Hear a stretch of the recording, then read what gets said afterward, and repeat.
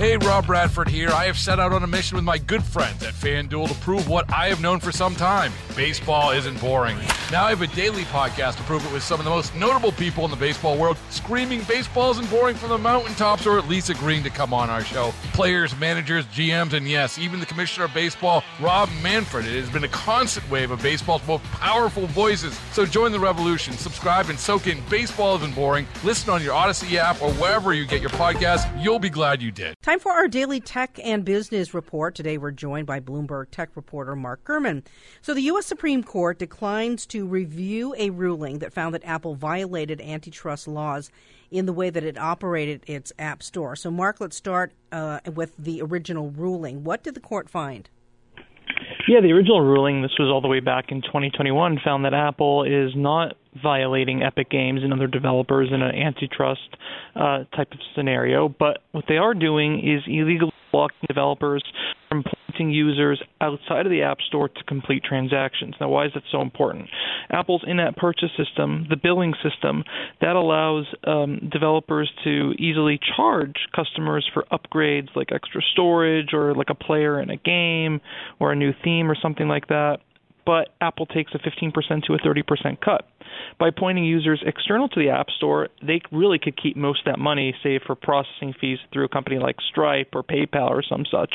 And now, because of this decision by the Supreme Court, Apple is likely going to have to allow developers to point users to the web. So it could cost Apple a pretty penny potentially, but also make some more income for developers. So we'll see how that ends up getting implemented. Do they have any chance? I mean, they have to actually make these changes now. I mean, this is a lot. This is billions of dollars we're talking about. Yeah, in terms of what Apple actually has to do on its end, they have, two paths. They can go the letter of the law.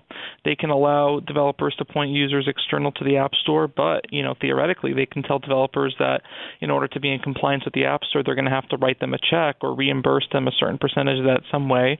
So I don't know how they're expecting that to happen. On the other hand, it's more of a rule, right? I mean, this is something developers can already do, but if they do it, they'll be rejected. So there's not much on the technical standpoint that Apple's going to have to do here. It's going to be really interesting to see, though, how it's implemented and if there's an expectation that developers will have to reimburse the company. As somebody who's downloading apps, this doesn't really have any impact on the average user, right? Well, there are benefits for using Apple's in-app purchase system, things like refunds, things like technical support that you get from the App Store, things like security, right? Apple saying that their in-app purchase system is much safer to use than a third-party system. And it's probably also easier for consumers to use because it's already integrated into the app, into the system. It could be cumbersome to have to go to the web, to sign up for a new account, to enter your credit card information. So I think no one's willing to argue that Apple's system is not easier. It's just very expensive for developers. And Google must be watching this as well. Yeah, well, Google actually was also in a lawsuit with Epic Games, and they lost the lawsuit. So Google's already going to have to make changes, right? Apple went to SCOTUS for that one portion of the lawsuit they lost, but Google's really in trouble here. They're going to have to make a slew of changes.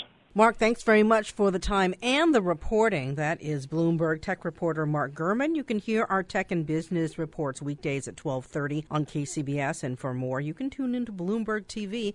That comes up at 2 p.m. Baseball is in full swing. NBA playoffs are heating up, and your NFL team is gearing up for training camp. Listen to the latest on the teams you love here on the Odyssey app. The biggest sports radio stations in the country, providing unrivaled local coverage of their teams, all in one place. Exclusive interviews with players, coaches, and team executives, streaming live and always available on demand. Stay in the know with your favorite teams right here on the Odyssey app.